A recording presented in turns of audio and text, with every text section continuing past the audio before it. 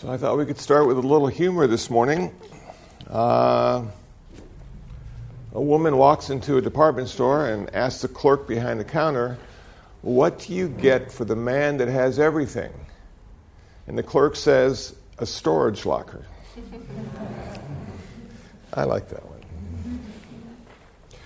So I was at Leisure World yesterday, and we had a nice turnout, and it was fun. And a woman said to me, that it was her first time there, she says, "Why do you always talk about suffering?" Because for the hour I talked about suffering. And then she says, "And what is it? I don't understand what you're trying to say." So I thought that is like the best question all day. So why do we talk about suffering as a Buddhist? Because the Buddha only talked about two things. He only talked about why we suffer and how to end our suffering. And it took me a long time to appreciate the fact that I was suffering, because I had bought into all the stuff that was supposed to end my suffering or prevent my suffering. If I was successful, if I had enough money, if I had a girlfriend, if I had a place to live, I had a car that ran, I would be okay. I wouldn't suffer. And yet, at the age of 28, 29, suffering became obvious to me, and I felt let down by the whole community we know as humankind, because I had been lied to. And then I came to Buddhism, and Buddhism just sort of like laid it out. So I'm going to start off with like the very beginning. Why do we suffer? Number one, we suffer because we have a mind and a body. And that causes us a lot of pain.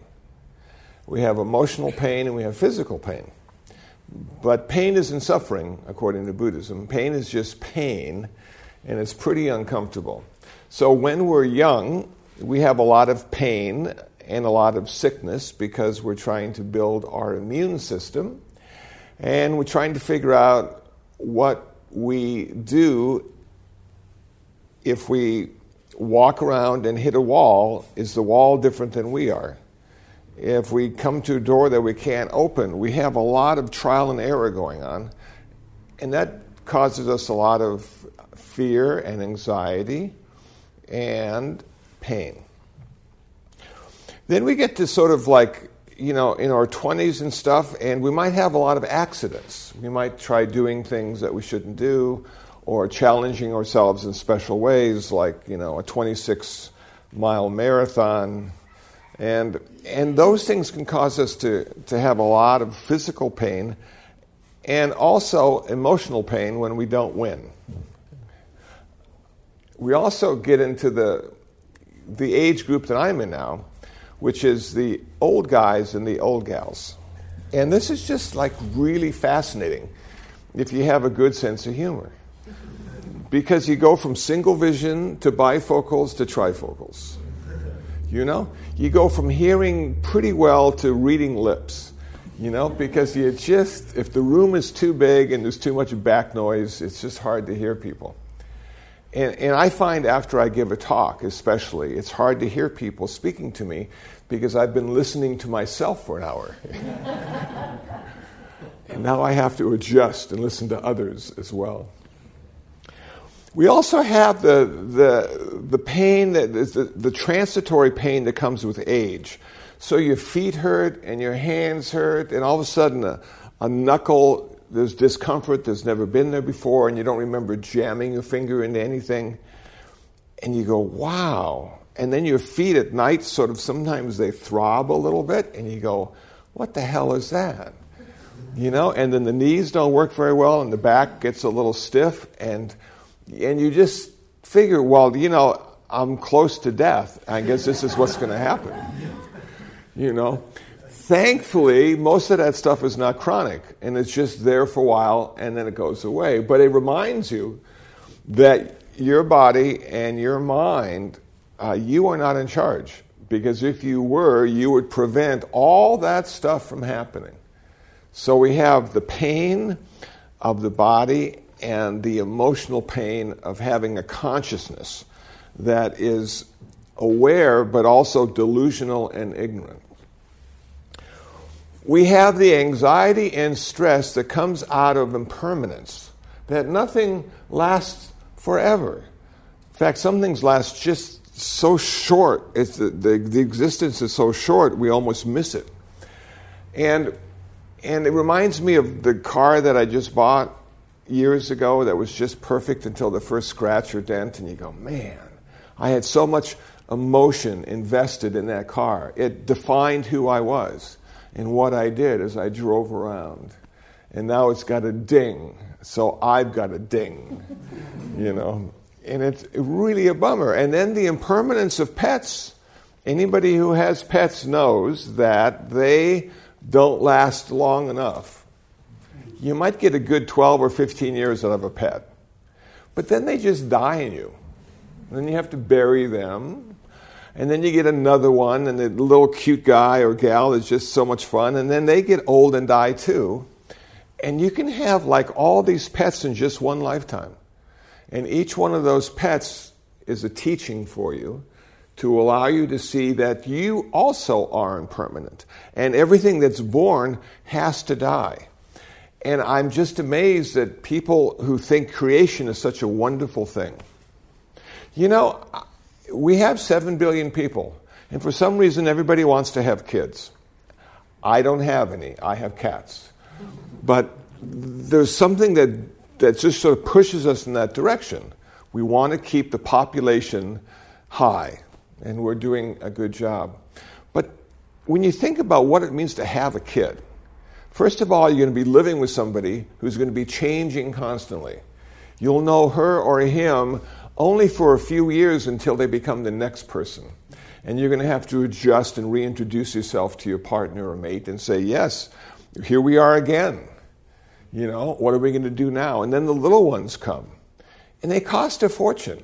And they're always sick. And you're always scared that they might hurt themselves or find themselves in a situation they can't handle. And then they grow up, and then they're even more expensive because they want to be fashionable and have the right clothing and shoes and their first car. And then you want to educate them. So you pick a nice university that's going to put you about $50,000 a year in debt, because this person is going to be smart in spite of what you know about them personally. And then they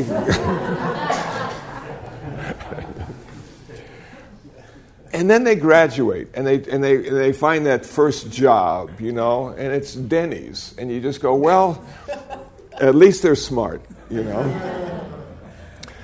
And they build a life. But in order for them to build a life, they have to leave you. They have to go. And there's a sadness in that, because sometimes they don't ever thank you, and they don't ever come back. They just send you tweets or follow you on Facebook. And that's your relationship, you know. And then you die. And then...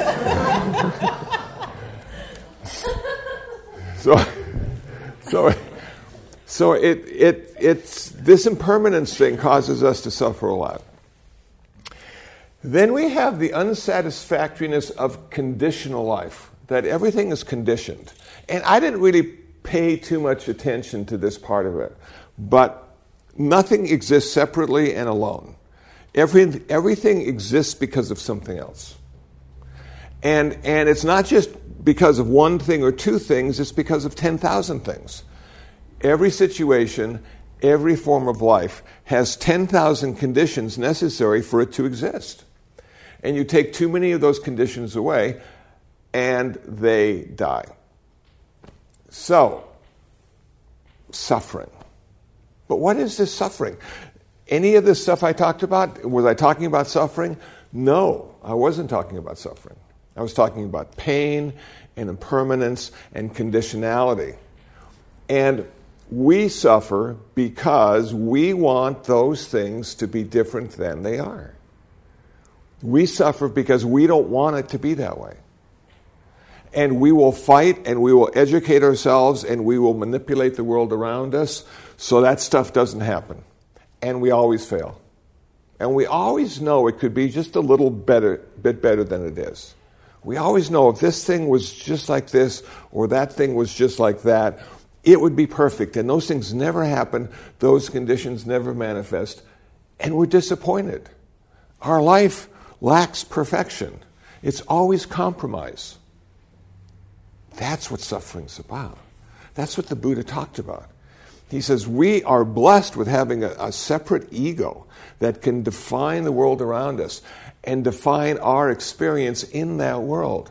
But this ego isn't us. It's a process. So here we are.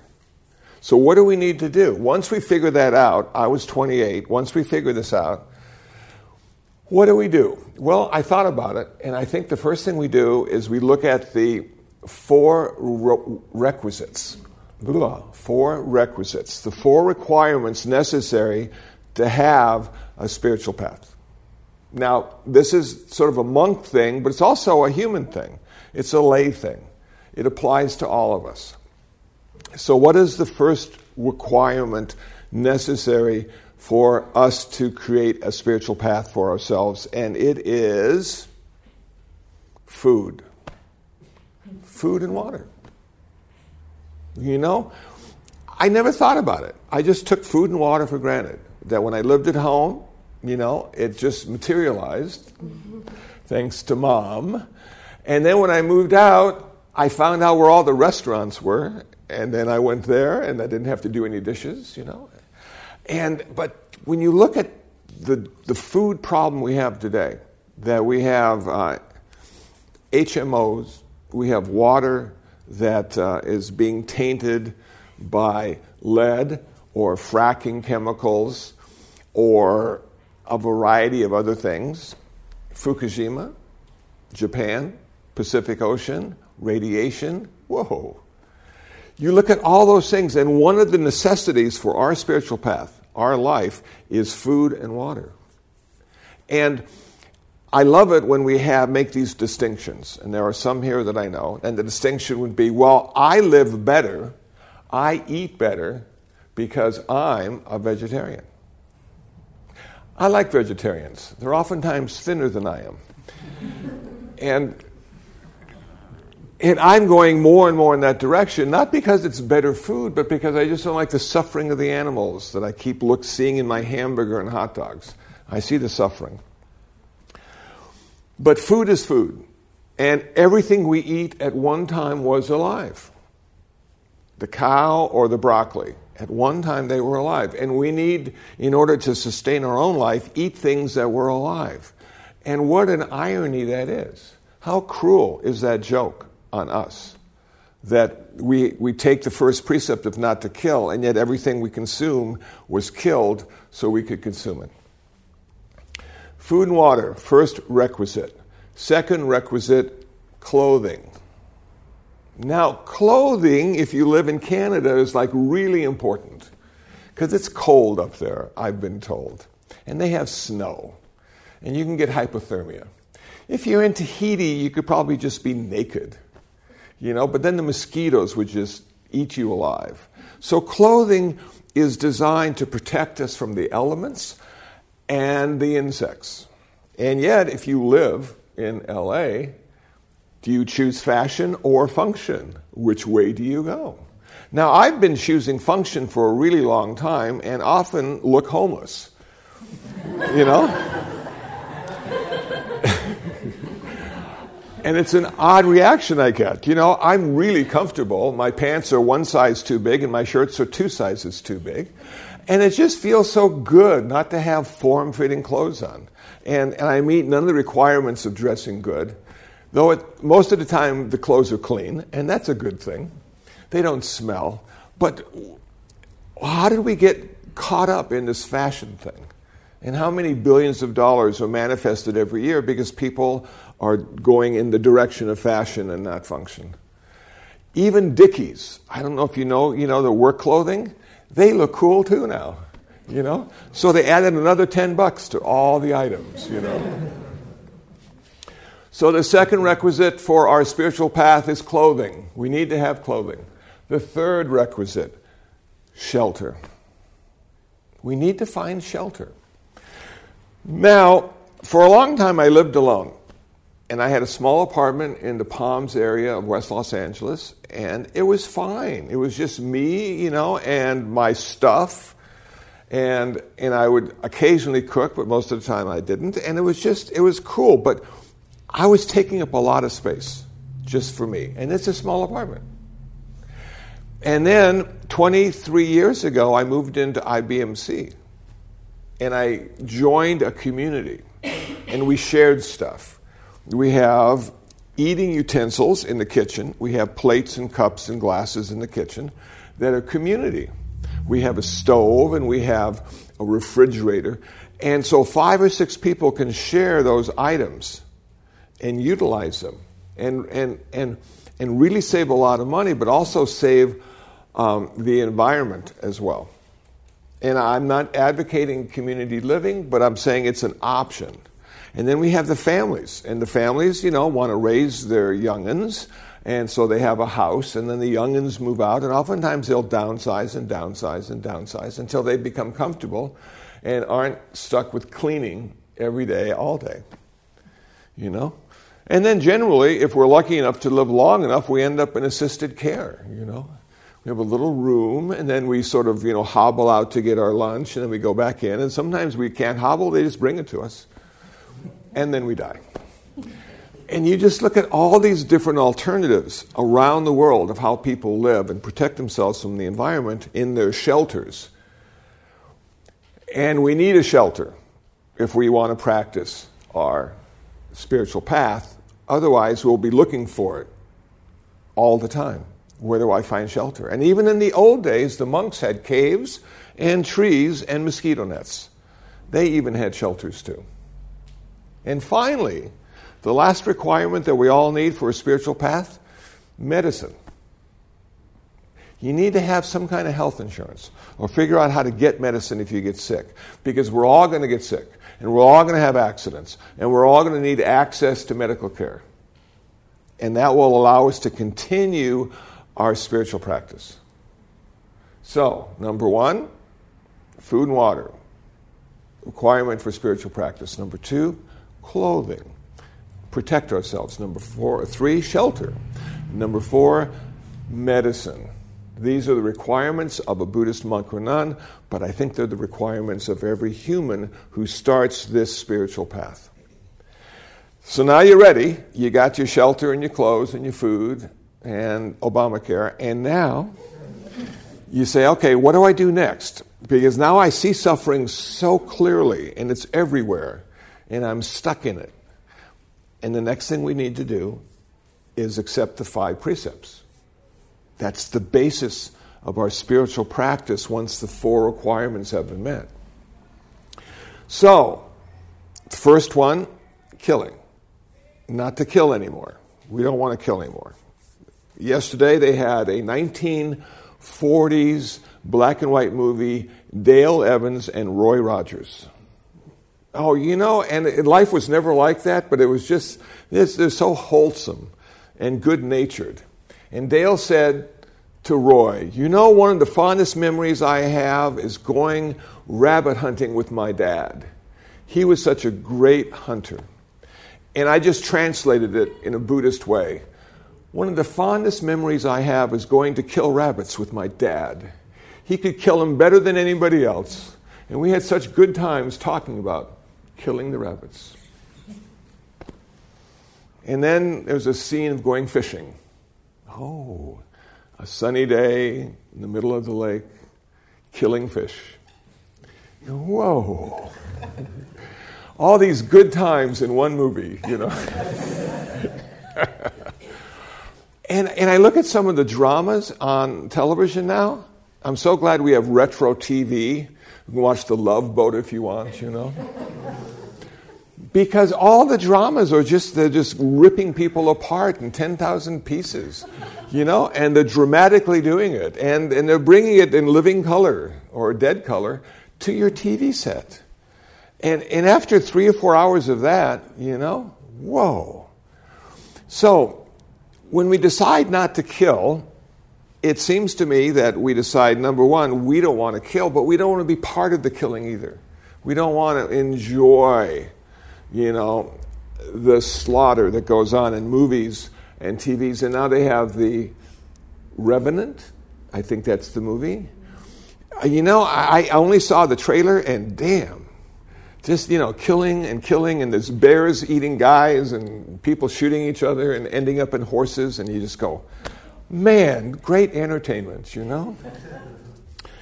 So when I started not killing, I started with human beings. I figured that was the best place to start. And I learned a lot about it because, instead of hating someone, you sort of love them, or at least you're kind to them.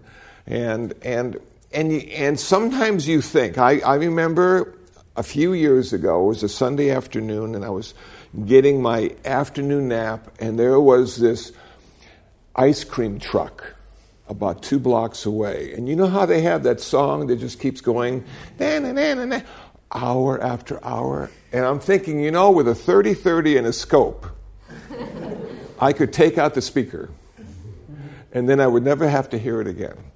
And then I went back to sleep. It was just like, sometimes we go in that direction because that's the fastest way to end the problem. We kill the problem.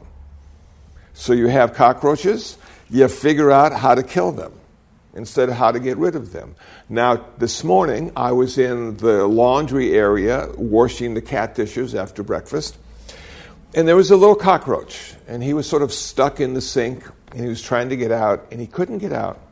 So I put my hand down and got him out, and he was on my hand, and I just put him outside so he could go and find food someplace else. And in the old days, I would have just smashed him, and then cleaned up the mess, because it's messy when you smash those big insects. For some reason, I saw the value of the cockroach. I saw the value of that life, and I didn't want to take it. And the more times I do that, it becomes habitual. It becomes a way of living. So you start with the humans, and you work your way down to the cockroaches. And every opportunity not to kill is a chance to learn something about yourself and the miracle of life on this planet. Because as far as we know, this is the only planet that has life. And for some reason, we all made it here, And here we are, all together with all the trees and the insects and the animals and the humans, and we're all living on this little rock in space. And yet we're just wiping life out left and right because we think it's the right thing to do, or the proper thing to do, or the political thing to do. And it's such a sad commentary on how stupid we are as humans. Because we don't wrestle as Buddhists with original sin, we wrestle with original ignorance. Number 2, not taking stuff that's not yours. When you live in a community, there's a lot of people's stuff just laying around, Do you take it? Do you use it for yourself? Do you try to find the owner? Do you give it back? What do you do? So what I have found is that I put my face on the water bottle so people will know it's my water bottle. Does that prevent them from taking it? Not necessarily. It could end up on eBay. I don't know. They could make $10 off the deal. But to honor the illusion of ownership is important. Because we don't own stuff. We just use stuff until somebody wants it more than we do. So we have this illusion. We have receipts. We know it's ours. And then somebody takes it, or it gets old, or we can't find it, and we suffer. So can we just use all the stuff in our life and not attach ownership to it? Can we just use the stuff? And can we then, when we're through using it, give it to others so they can use it? Because it wasn't ours, and it won't be theirs. Perhaps, but it takes practice. It takes a long time. Number 3 is sexual misconduct. And this is a tough one. Even if you're trying to be celibate, it's still tough because you have to sort of work through all the stuff, And first of all, you're working through why you would be attracted to someone else. What's the point? What are the triggers necessary for your attraction to manifest? Generally speaking, it's because you want to replicate. And people are coming together with the hopes of replication. And that's fine. I'm all for it. But man, we're good at it. And we have so many of us. And it doesn't seem to be going in the other direction. Sometimes we just want to be with another person. So we figure, wow, I could set up shop and have a wonderful home, and we could share, and da-da-da-da. But you know what? They're changing, you're changing. What you want today won't be what you want tomorrow. It's really tough to have any kind of relationship at all. You know, and then you say, well, maybe I'll just be like a monk guy, you know, and rather than, because of circumstances, I'll choose not to have an intimate relationship with someone. Well, you know, then you just suffer because you're alone. And you suffer because you understand why it's unskillful or will cause you suffering, but you still want it anyway. And there you sit. So, you know, I had to go to what the Buddha said according to Bhikkhu Bodhi in the Noble Eightfold Path, and he was really clear about this. He said, you know, most humans are going to want to have an intimate relationship. It's just part of being a human being. It's part of being any being. Today, in the koi pond, they're mating. What a mess. I'll be cleaning it up for a week, you know. But I'm not going to tell them they're wrong or shouldn't do it. Fish don't care, you know. So, what did the Buddha say? He said, if you want to have sex, he said, don't have sex with people that are married, are engaged, or don't have sex with children. So he picked out the family. He realized the family unit was so important that we needed to honor it, and we needed to avoid causing the family unit to break up. And then he said, against their will. Not to have sex with people against their will. And I thought, wow, that is such an important thing. And now in colleges, the big debate's on, you know.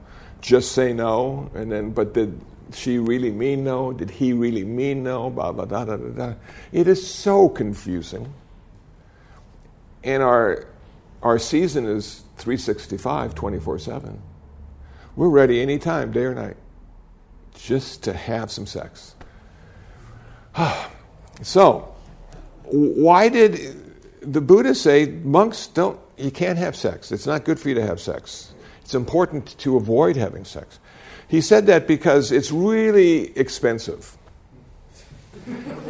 You know, if you want to have sex, you're going to have a partner, you're going to have shelter, you're going to have extra food, more clothing, bigger medical bill. You're going to have a lot of things to buy when you go into that little relationship of one extra person. And then, along the way, you might want to have a third person, a little person, which is like really expensive, a couple $100,000 by the time they finally move out.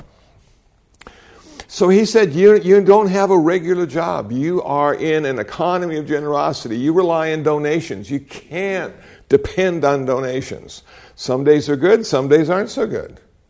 You're going to require a steady income if you have a family or even a partner. So he said, stay away from that. It's not any good.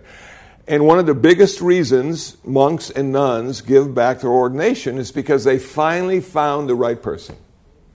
Oh, they're so in love. They get to have a mortgage and a car payment now. How lucky are they? But the most important thing is if you really, really want to be in an intimate relationship, you'll really, really never be free. And Buddhism is ultimately about being free. Ultimately about being free. Free from what? Free from suffering. So you'll be in relationship, and you'll be in love, and you'll be happy, and you'll be joyful, and you will be suffering. That's just the way it goes. Bummer. Number 4, don't tell lies. Debates, political debates, aren't they just great? Is anybody telling the truth? I can't tell. I do fact checks, and it seems like everything they said was wrong or untrue. What's the problem with lying? It undermines the reality of the person listening. Now, they don't know if it's true or false. They don't know if it's good or bad. They can't tell. So when we lie, we are undermining reality. We've been lied to our whole life. It starts early. grade school. George Washington cut down the cherry tree. I cannot tell a lie. That story is a lie. He never cut down the cherry tree. I found that out in my 20s. I was so disappointed. I believe that story, and I like that story, and I like George. So now you have to look at everything you've ever learned or listened to and wonder if they were telling you the truth. And if they weren't telling you the truth, what was their agenda? What were they trying to do? You know? So we can start by not telling lies, or at least fewer lies, or smaller lies. Start small, you know, and then eventually don't tell any lies at all, which means you won't be saying much to anybody. Just be sitting quietly, enjoying life. Now, the fifth one, not to consume intoxicants. Man, I never really understood or appreciated the value of not consuming intoxicants. Though I must say, because I'm old, my intoxicants were cigarettes and beer. You know, and I would just have a couple beers and I'd smoke a pack of cigarettes and life was good. Until the lung cancer came or the liver stopped, you know. But it wasn't much of a dependency, and I was able not to drink, and I finally quit smoking at the age of 28 and never smoked again. And so now I'm sort of stuck on Gatorade, you know. I'm thinking, and I know the chemicals in there are just terrible, but, you know, it tastes good. And I always have a couple, you know, quarts in my little refrigerator just to make my life better. But I watched this heroin addiction PBS documentary, Frontline, just a couple nights ago. And they focused in on Seattle and a woman who was like 18, came from a middle-class family, well-educated, and found heroin. What did she lose? She lost her shelter, her clothing, her food, and water. She was dependent every day on the generosity of others just to exist. And on top of that, she needed about $1,000 a week to buy her drugs. And I'm just looking at that going, man, if people could see that, they would really appreciate the idea that the fifth precept is probably the hardest but the most important one to hold. That if you can hold that fifth precept, you have so much freedom not to consume intoxicants. You know, and every wedding I've ever gone to or done as a Buddhist, all the Buddhists are drinking, you know. But that's what you do at a wedding. And they're eating meat. But that's what you do at a wedding. And then I'm there with water and a salad. I'm going, I wish I had that, you know. So it was just like, wow, this fifth precept is the most difficult, the most valuable, and the most expensive to reinstitute if you lose it. You know, costs thousands of dollars. And you'll always be addicted. And I will always be addicted to cigarettes. That I can't touch a pack of cigarettes. It's been years and years. But still, once or twice every other year or so, I want a cigarette. Where does that stuff come from? Why is it still there? Why doesn't it give up? Why do I have to tell myself I'm not going to smoke? Even after not smoking all those years. So it's something you sort of have to live with. I don't do this anymore. The guy that did that, I killed. Which sounds rather dramatic from a Buddhist. But you have to kill the guy that smoked in order for the guy that not smoked to be reborn. So the guy that smoked died a long time ago. But now and then his memory comes to surface. That's the foundation. Gosh, that's where we start. If we can get all those things in place, the 5 precepts and the 4 requisites, you are now ready for your spiritual practice. The next part, as we all know, is meditation. We're going to cultivate the mind. See, the suffering doesn't happen in the world. You can't go out into the world and find suffering. It has no color or taste, has no sound, has no sight. You can't see suffering. Suffering is in our consciousness. And so what we're doing is building the foundation. We're getting our body ready to sit quietly and be as comfortable as it can so we can work on our mind. And some people say, is it okay to meditate in a chair? Absolutely. Meditation is not about your body sitting in a chair. Meditation is about getting your body in a situation that's stable and has as little discomfort as possible. And sometimes the chair is the way to do it. And then you close your eyes and you find your object of meditation. And I started with breath. My object of meditation was breath. I did it for 2 years. Breath counting for 2 years. I got really good. And what I found was it's not linear at all, which is so disappointing. That if you're doing any kind of, weightlifting or running, generally speaking, you get better the more you do it. But that doesn't work in meditation. I have come to understand that meditation, every time I sit down to meditate, it's the first time. Though I could have meditated yesterday and probably will meditate tomorrow, but this is the first time I've ever meditated. This is the first time that all these conditions have arisen. Even if it's the same place, the same cushion, and the same time, everything is different. And so it just happens in this present moment. And generally speaking, I have found that if I want my mind to do something, it doesn't do it. It's just how my mind works. So what I need to do is create conditions necessary for the mind to go in that direction. So I found the object of meditation, the sensation of breath, and now I use the power of concentration, which sometimes is really good and sometimes it's not good at all, and I apply it to the object of meditation and I just hang in there. I just watch it and I count it. And it's 1, and it's 2, and it's in-breath, and it's out-breath. And I go deeper and deeper into that state of concentration, and all of a sudden the past falls away, and the future falls away, and I start to fall away, and it's just the breath counting. And there you go.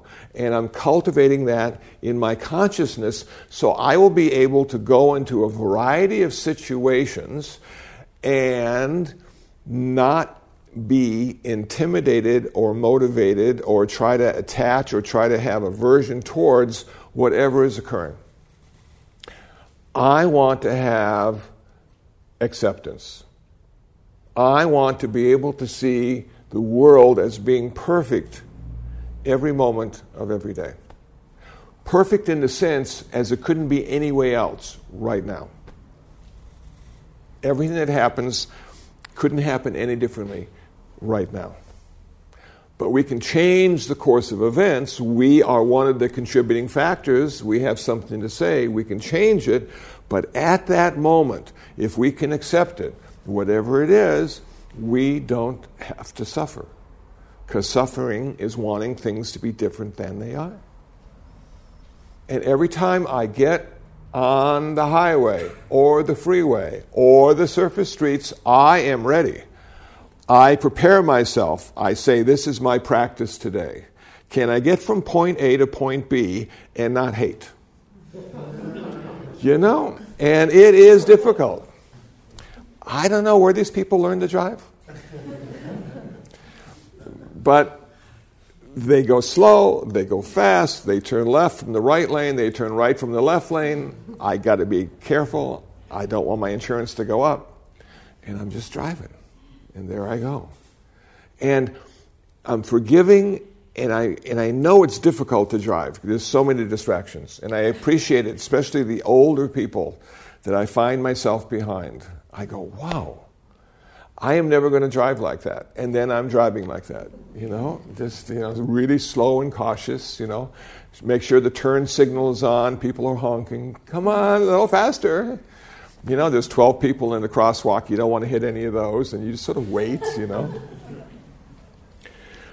So can I accept all of that? Can I accept all the stress and tension that goes with driving in Los Angeles? Can I forgive everybody that's on the road with me? Can I appreciate the fact that this is a present moment experience that's manifesting exactly how it's supposed to, whether I understand that or not? And can I just embrace the moment? Can I just hug it and say, I'm so glad I'm here? This is the first time and the last time I'm ever going to experience this. Bang. When you get to that point in your practice, life becomes magical. You walk out that door, it's the first time you've seen Melrose. You go, whoa, look how dirty this is. First time. If every time is the first time, your life becomes magical again. And you start to see again. You're not habitually just doing stuff and half asleep and expecting the same outcome each time. You're surprised when the outcome happens and it's positive or it's good. And you're not surprised when it doesn't turn out. Because the Buddha warned us, it never is going to be the way you think it's supposed to be until you become enlightened. And then what happens is your perspective shifts, and you may be having a good day, but everybody else in your life is having a terrible day. And then you jump into action, and you try to make their lives better. The Bodhisattva ideal. And you never succeed. You can feed 100 hungry people, and there's 100 others behind them. You can find shelter for 1,000 people, and there's still 1,000 people that need shelter. It never changes. And to be able to accept that allows you to be functional and helpful and not commit suicide. You know? A lot of people commit suicide when they get into helping people because there's no end. So what did the Buddha said? He said, we're all in the process of becoming. Everything is in the process of becoming. It's unfolding moment by moment. It never reaches fruition. There is no end. So you jump into the river, and there's no end to the river, and it just takes you down, and you're swimming with it. Sometimes you swim against it. Sometimes you help people stay afloat. That's it. Then you die. Then you're reborn. Unless you're Stephen Batchelor. And then you continue in your next lifetime with the same people, but they all look different. The same you, but you're different, and everybody continues to suffer. And you work really hard to reduce suffering, and instead of having 7 billion, now you have 10 billion. And then you die. And you come back again, and there's 12 billion. And you go, whoa. So after all that, you might say to yourself, I want to achieve nirvana and never have to come back again. Because there are plenty of people that can take my place. I want to go to a place where there is no creation, therefore no destruction. I want to go to a place that's not changing at all. Whoa. No attachment, no aversion. I want to go to a place where I'll never cry again because I'm burying my pets. I want to be in a place of peace. And that's what the Buddha found. He found a way to exist without being born. That just blows my mind. Now, he never talked about it. Nobody ever talks about what nirvana is, so I talk about it. For me, nirvana is going to a place where you aren't created into it. Your practice allows you to realize it, that it's here right now. And all we need to do is wake up. And the Buddha said, this is how I woke up. And for 2,600 years, people have been waking up. And they have been ending their suffering. Even in this very lifetime, they have been ending their suffering. Because they have the 4 requisites, they have the 5 precepts, they have meditation, and they have the wisdom necessary to see the true nature of life. And 3 of the characteristics of the true nature of life are impermanence. Everything is in a constant state of flux and change. Number 2, suffering. It's always filled with suffering because we want things to be different than they are. Number 3, it's not about us.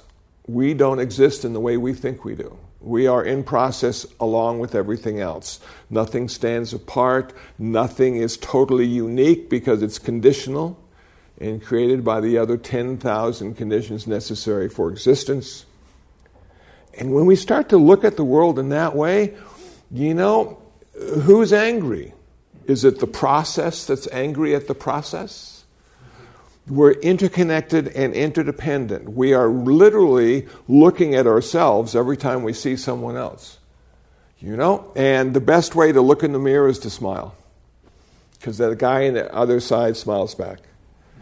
So I'm not advocating smiling on the street because you might get some strange responses. Because nobody in LA smiles very much. They're all sort of looking away, no direct eye contact, But they're us and we're them. So this practice is a lifetime pursuit. This practice requires us to stabilize our existence in the beginning so we can spend more time on the practice itself and not have to worry about where the next meal is coming from or where we're going to be spending time next month or next year.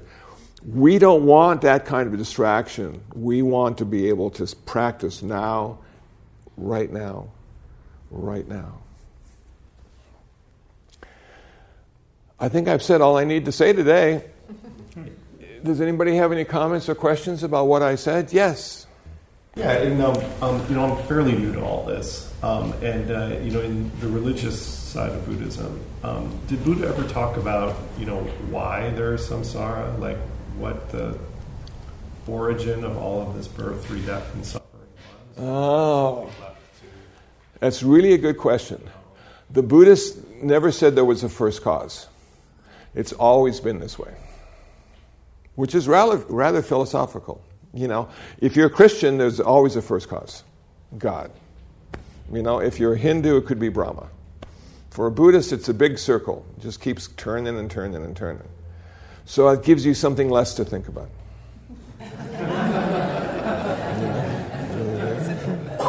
It works out well.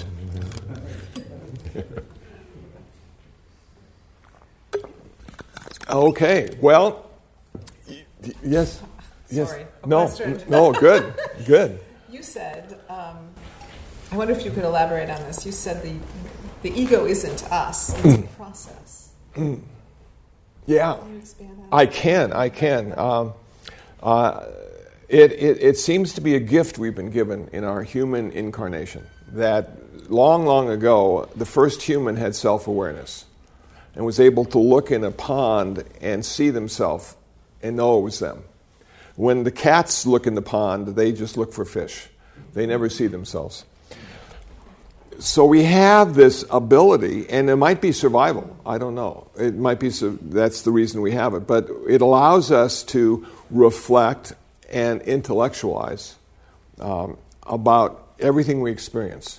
But from that early beginning, it has kept us separate.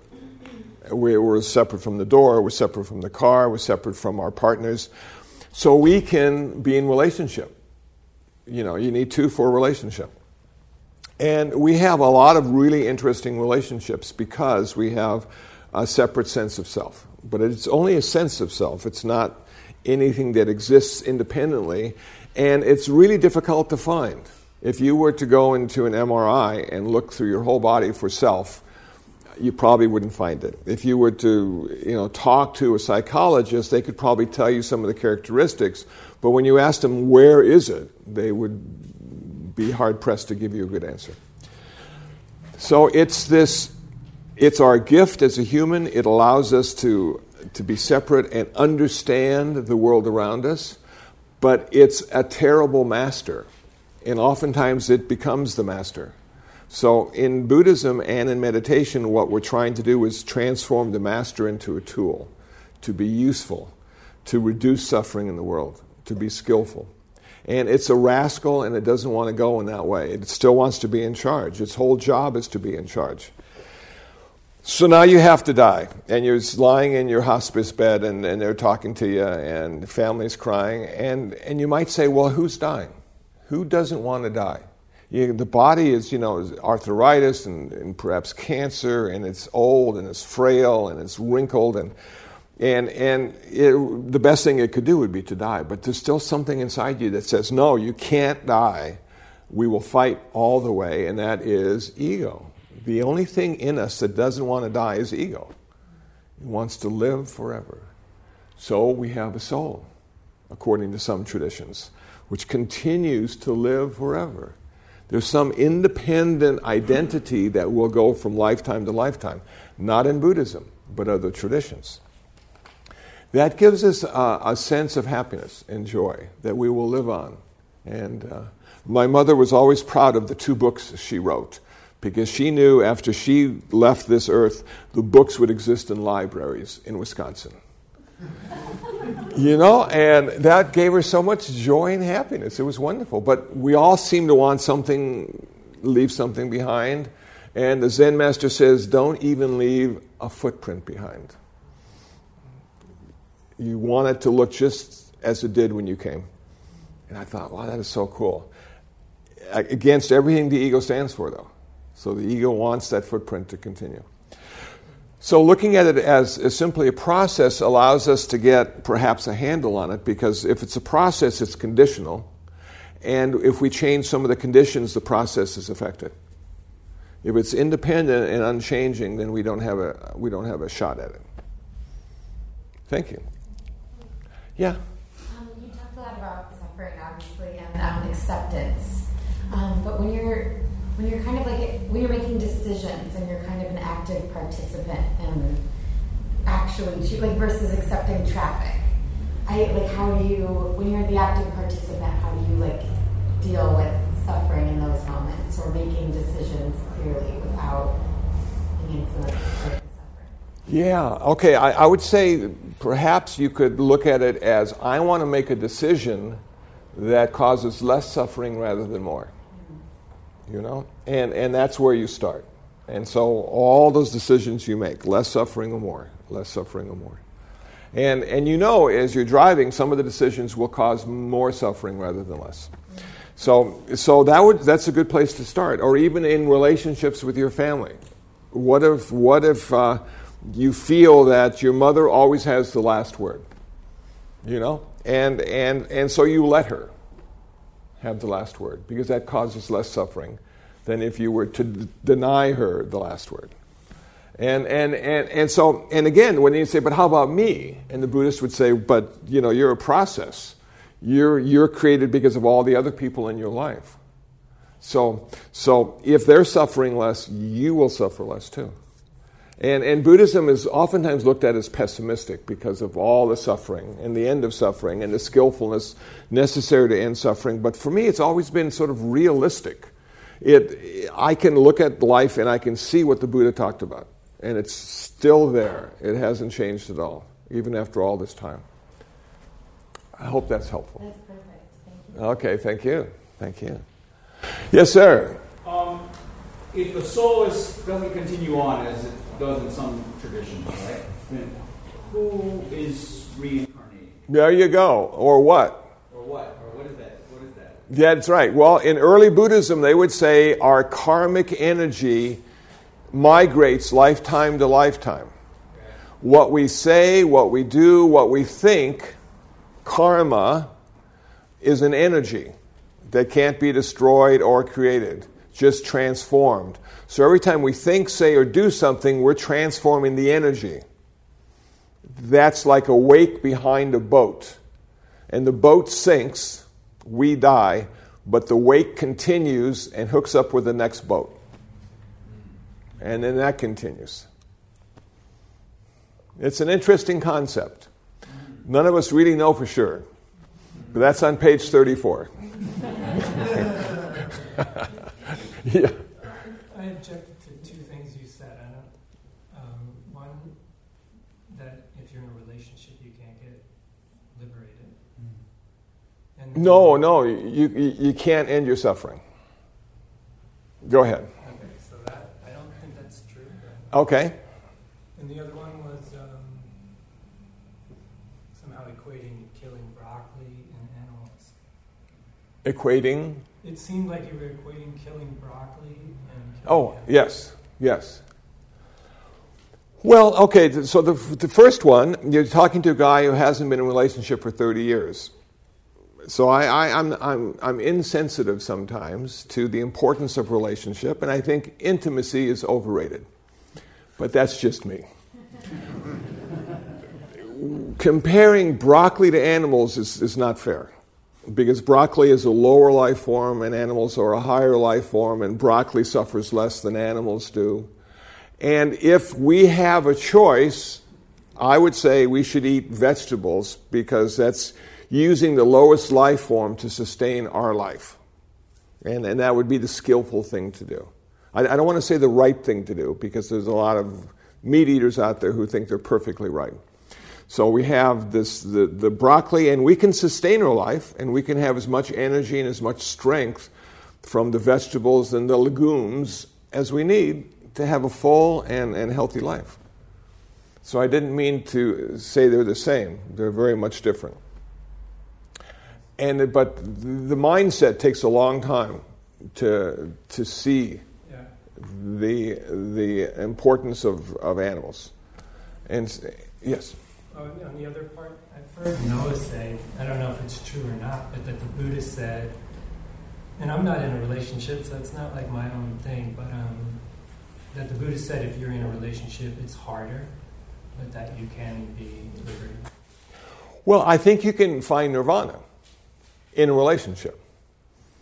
But then what happens to the relationship? So we look at the Buddha. The Buddha was a husband and he was a father. He had a son named Rahula. And he loved him very much. And he went off and he became the Buddha. He achieved nirvana.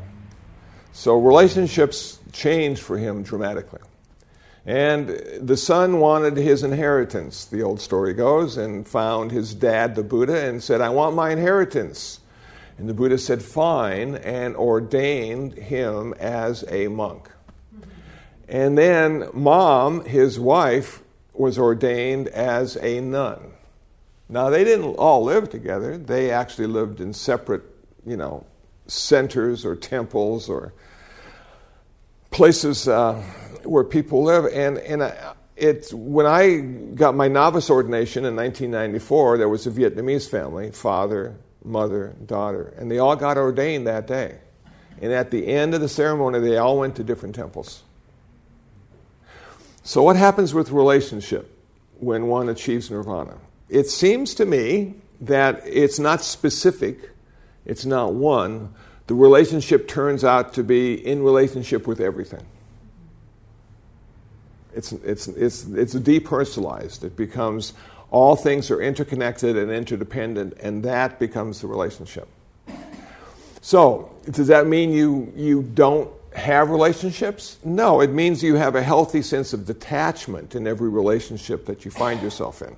Realizing if it's the perfect relationship and the perfect person, they will die. No relationship will last forever. Everything is impermanent. And the more attachment you have, the more suffering you'll have when it ends. So can you be in relationship with open hands and not attach and not own? And I would say it's very difficult, but you can. And if your partner wants to leave, then you help them pack.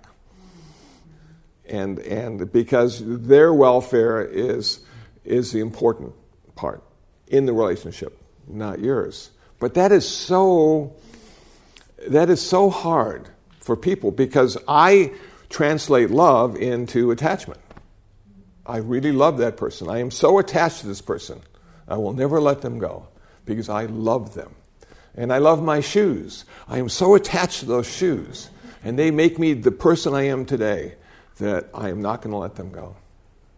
So when I hear somebody say love, I translate attachment, and I see attachment and aversion, suffering, and I go, whoa. And then it manifests time and time and time again in the news, unfortunately, about all the people that love someone and then went from love to hate. And you just go, wow.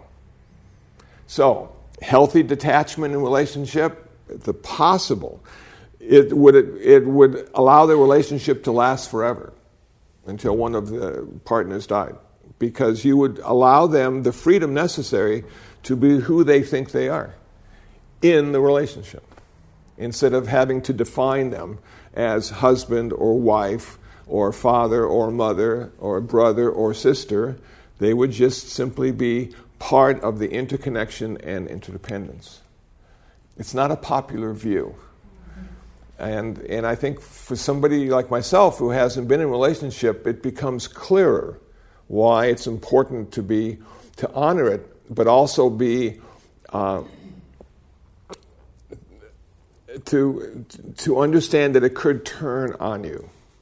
It could turn from the best to the worst in just a matter of moments. So to honor that, does that make? I would just add that it's so difficult. If you use it as a practice, it could be the greatest path to enlightenment. Absolutely, because of the difficulty. But you have somebody like Goenka, who's married, and oftentimes referred to as enlightened, and you have in the Buddhist texts you have examples of people who are in relationship, who are married, who achieve nirvana. So it's absolutely possible. But you're right. Relationship is probably the most difficult path. I chose the easy one. So, thank you. Yes, sir. So let's say you've been traveling the path, you've been going down the river, you're practicing acceptance, and you're really good at going with the flow. But you haven't attained enlightenment, and so you die, and then you're reborn. So when you're reborn, do you just pick up from where you left off in the previous life, or do you have to start back at ground zero? Well, that's a really good question, and all I can do is say that the probability you won't start where you left off in the past lifetime because you've had infinite past lifetimes. And all those will affect your next rebirth, not just this one lifetime, but all the ones you've lived, where you were a murderer, a bank president, a philosopher, a high school teacher. In all those past lifetimes, that karma manifests in a certain way in the next lifetime. So in Buddhism, rarely is anything linear. Rarely does one thing lead to the next. It's presented that way because we need to look at it as a model and have a 1, 2, 3, 4, make it understandable. But then you switch to Zen, and Zen just gets rid of all the 1, 2, 3, 4s and just goes, it is. And you go, oh, what does that mean? The sound of one hand clapping. What does that mean? And they never tell you, You sort of have to figure it out. And then you can't tell anybody once you figured it out because you can't verbalize it either. So I would say no, it doesn't go 1, 2, 3, 4. Thanks for the question. Did you? No? Okay, good. Okay. Well, we have come to the end of our time. Thank you all for keeping me company today. And let's do a loving kindness meditation for all the people that weren't here. May those of us who have come together today in mind and heart be happy, peaceful, and free from suffering. May no harm come to us. May no difficulties come to us. May no problems come to us. May we always find fulfillment. May we also have patience and courage, determination to meet and overcome the inevitable difficulties, problems, and failures in life. May the suffering ones be suffering-free, the fear-struck fearless be. May the grieving shed all grief. May the sick find health relief.